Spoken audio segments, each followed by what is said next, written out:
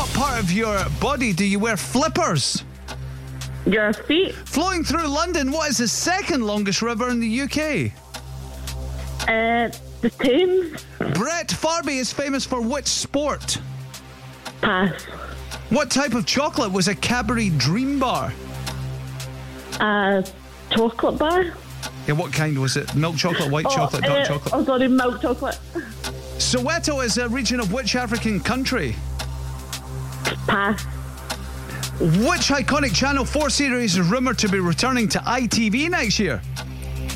Big Brother. Margaret Keenan was the first person to receive what in December 2020? Pass. Richie, Scott, Sean, Jay and Abs made up which 90s boy band? 5. What is the name of the supervillain voiced by Steve Carell in the Despicable Me movies? Gru. How many right angles are in a square? 4. Brett Farby is famous for which sport?